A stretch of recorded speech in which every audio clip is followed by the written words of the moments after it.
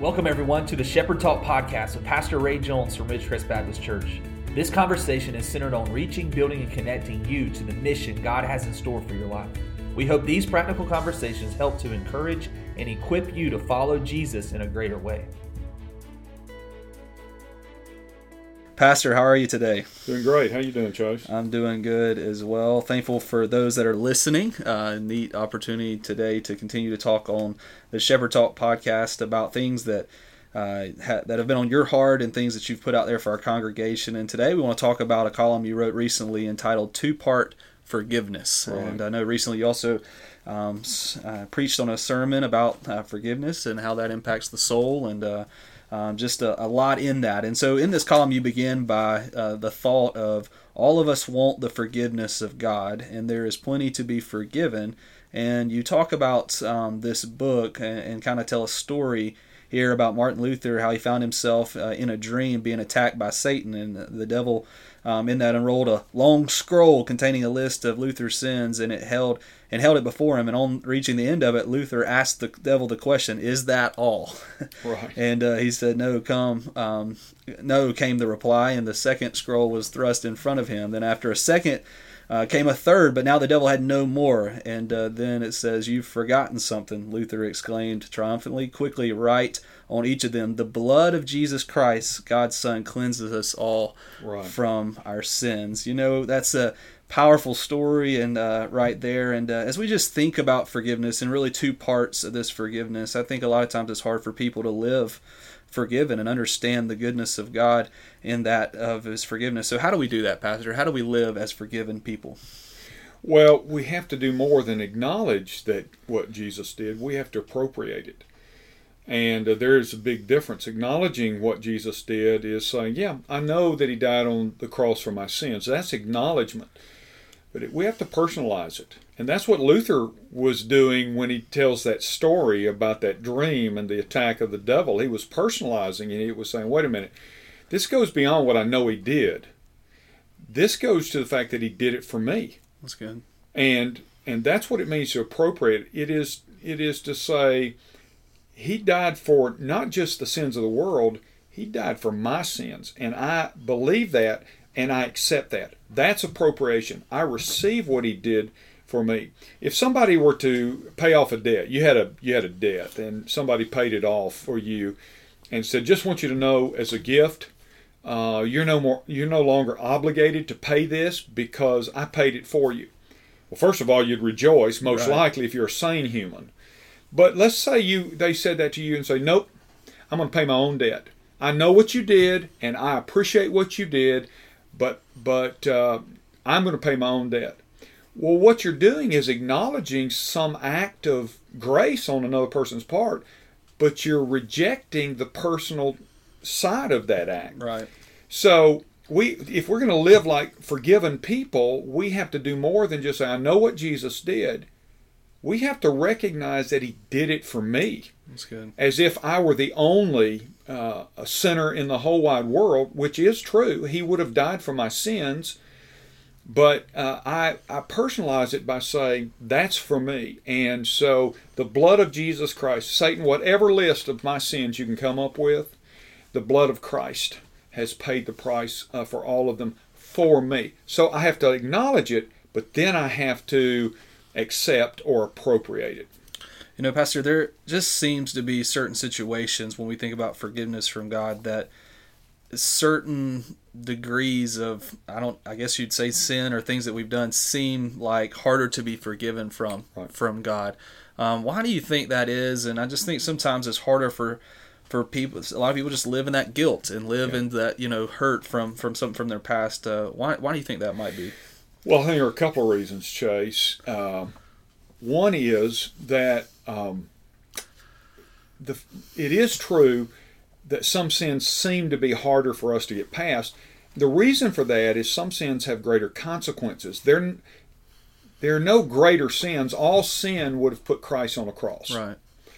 But it is true some sin has greater consequences. In other words, there are some sins we call overt and covert sins. Right. Overt sins tend to have a greater consequence because they oftentimes affect other people. Covert sins are sins that are often covered. People don't know. They may not know about something, a sinful attitude or a lie or something that's been told that is that you can cover it without any ramification. Okay, so we can accept, well, the things that can be covered in my mind can also be covered by the blood, so to speak. But then there are those things that we tend to say, oh, big sins, the things that did damage and harm to somebody else. I know sin is sin, but can God really forgive me? So it is, I think, partly because of the difference in consequences. We can hide some sin, and it is, like all sin, it's still sin to God, and it still sent Jesus to the cross. And so we beat ourselves up and say, yeah, but this sin here it may have been humiliating.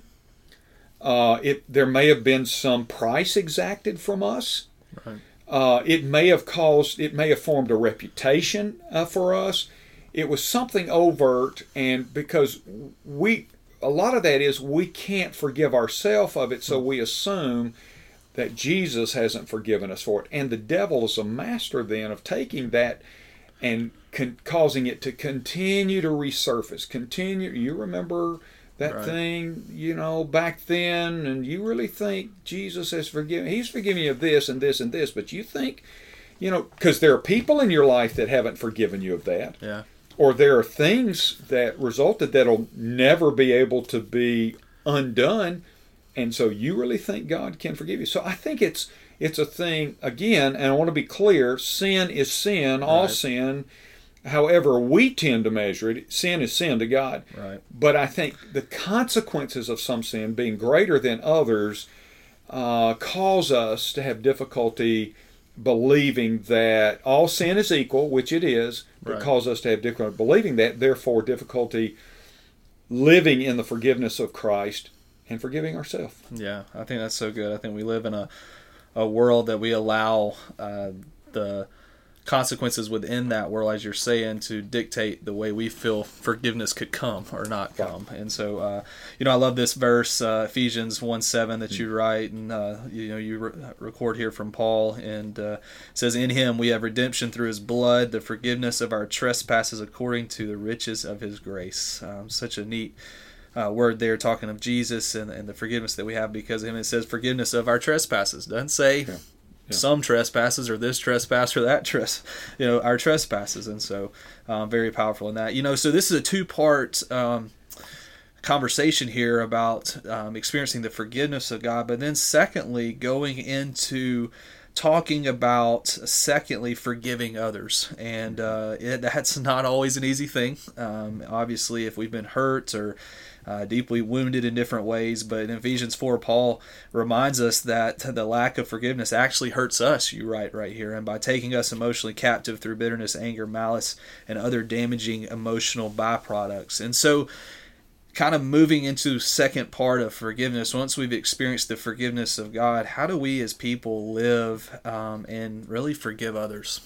Well, and the reason I call it two-part forgiveness, before we can be adequate in forgiving others, we have to understand how God has forgiven us, because it is that same kind of forgiveness that we are to offer to others. And as you rightfully say, that can be hard. It's easy to think on, it's easy to even articulate it, but it can be hard to practice.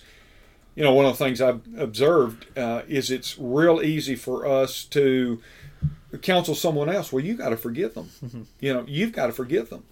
But then that same counsel is sometimes difficult for us because we say, yeah, but to the degree that I've been wounded or something, nobody knows the kind of hurt that I've experienced. And so what we tend to do is we let our hurt determine our capacity to forgive. That's good. But Jesus didn't do that. And so we have to learn to forgive, which is in essence kind of an act of faith. God, I'm going to forgive like I was forgiven. Not how I feel. Right. Because if you wait till your feelings catch up with your actions, a lot of times it won't get there. So one of the things I think we have to do is we have to say, how did Jesus forgive me? And we have to kind of remind ourselves, I've got to forgive this person. I don't want to forgive this person. This person wounded me deeply. Oh yeah, but I wounded Jesus deeply. I wounded my Heavenly Father deeply, and He forgave me. I've got to express that same kind of forgiveness to others. Now, here's the kicker. A lot of people think that forgiveness is just an event. Okay, I forgive you. But actually, a lot of times, and sometimes it is, it's just, okay, I forgive you. But sometimes it is a process. It's not just an event, it's a process. Meaning this, I forgive you and I am continuing to forgive you.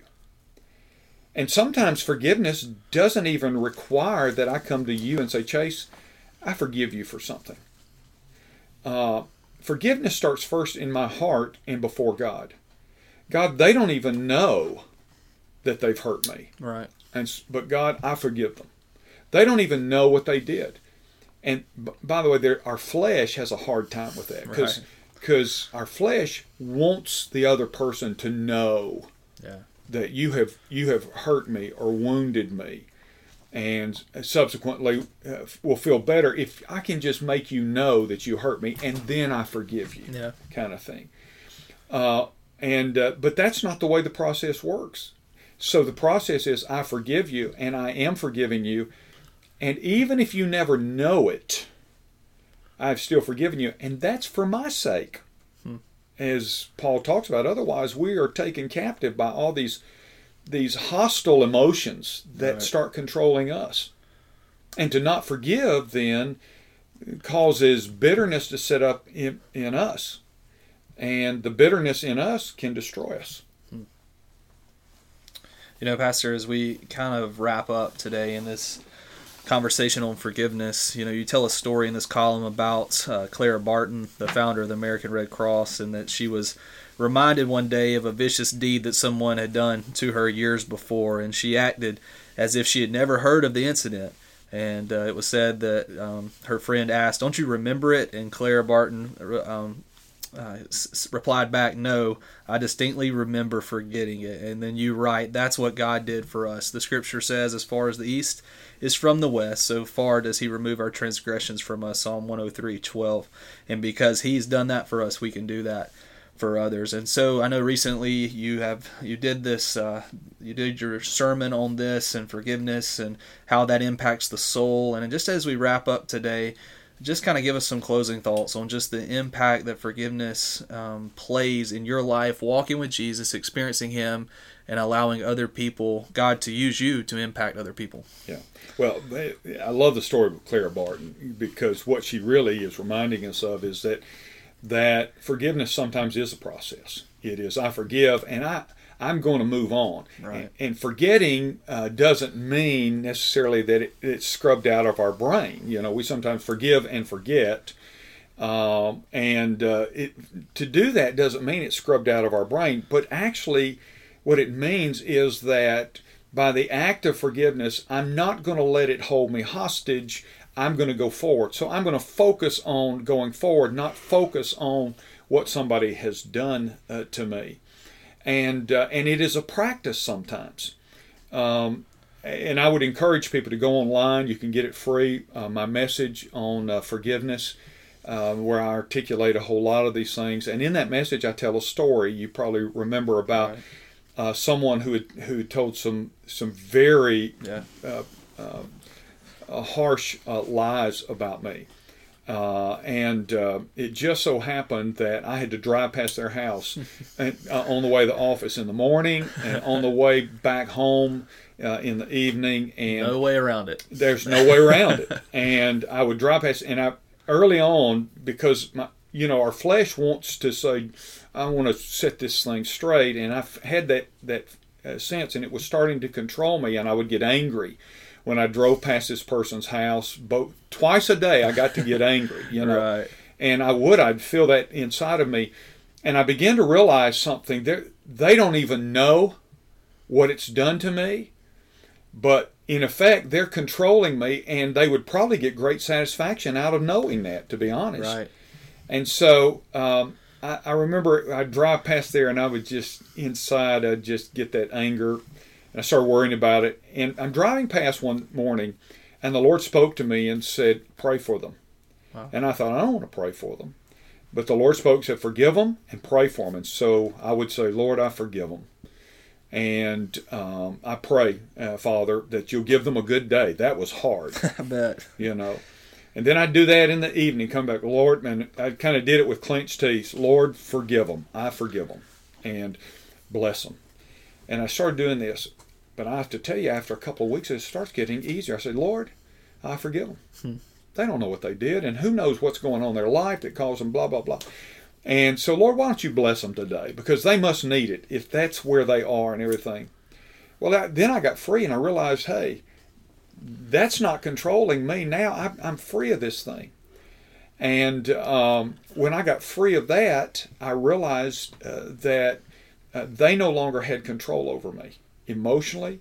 And so the devil couldn't beat me up, and the anger couldn't turn to bitterness. And so we have to practice this thing of forgiveness. Again, sometimes it's very easy. I can just say, hey, oh gosh, they're forgiven. Right. You know. But sometimes I have to practice this thing. And that's what I discovered, that as I practiced it, I really did move from saying something to meaning something. Yeah. And so that may be helpful to our listeners today. If you're struggling, there's somebody, because a lot of times people have said to me in counseling, I just can't forgive them for what they did to me. Right. And so sometimes it doesn't start with the feeling. And by the way, forgiveness is about, a lot of it is about feeling and emotion. It doesn't start there sometimes. Start there with the fact, I've been forgiven in Christ. Yeah. And I'm going to forgive because of Christ. That's the two-part forgiveness. And so I start practicing it, and then I discover I get free of it, and they're not controlling me. Yeah. Last, I would say this. Remember, if you're battling forgiveness and you don't want to forgive, remember what that will do for you. It doesn't hurt the person that you don't want to forgive. They generally don't even know. Right. But what it is, it's just like a person who takes a bottle of poison and wants that person that's hurt them to be poisoned. So unforgiveness is like drinking the poison and expecting it to kill the other person. Right. But it only destroys you. And so that Jesus knew that. And so that's why he tells us, forgive just like you have been forgiven. Yeah. That's so good, Pastor. If you're listening and you'd like more on forgiveness, and you have the opportunity to go to our website or other places that we have posted our sermons. And back on the 6th of October, our pastor preached this sermon entitled Restore Your Soul Through Forgiveness, and that'll give you more in-depth conversation about forgiveness and the impact that has on your life and your soul. And so, Pastor, I know today we have another free resource for those that are listening, and they can reach out to us at the Shepherd Talk at rbcdothan.org if they'd like that. So share that with us today. Yeah, it is another one of our leadership lights that I've prepared. It's called Leading from Inside, and it's just about 6 principles for leading from the inside. For example, maybe in whatever you do, you don't call the shots, but you want to make a difference. And this is some biblical insight and some principles, 6 of them that'll help you do just that. It's called Leading from the Inside, and all our listeners need to do is contact us. Email us at shepherdtalk@rbcdothan.org or org, and request the free resource Leading from the Inside, and we'll be happy to get that to you. Yeah, thank you again, Pastor, and thanks for those that are listening. If you enjoyed today's podcast, we'd love for you to like it and share it, give us a review, and just put it out there to other people that could be encouraging when it comes to forgiveness and the way God could use that in their life. Thank you so much for joining us for today's Shepherd Talk podcast. We hope God will continue to use you to reach the lost, build up other believers, and connect your life to the mission and purpose God has for you. We look forward to more talks in the days ahead with Pastor Ray.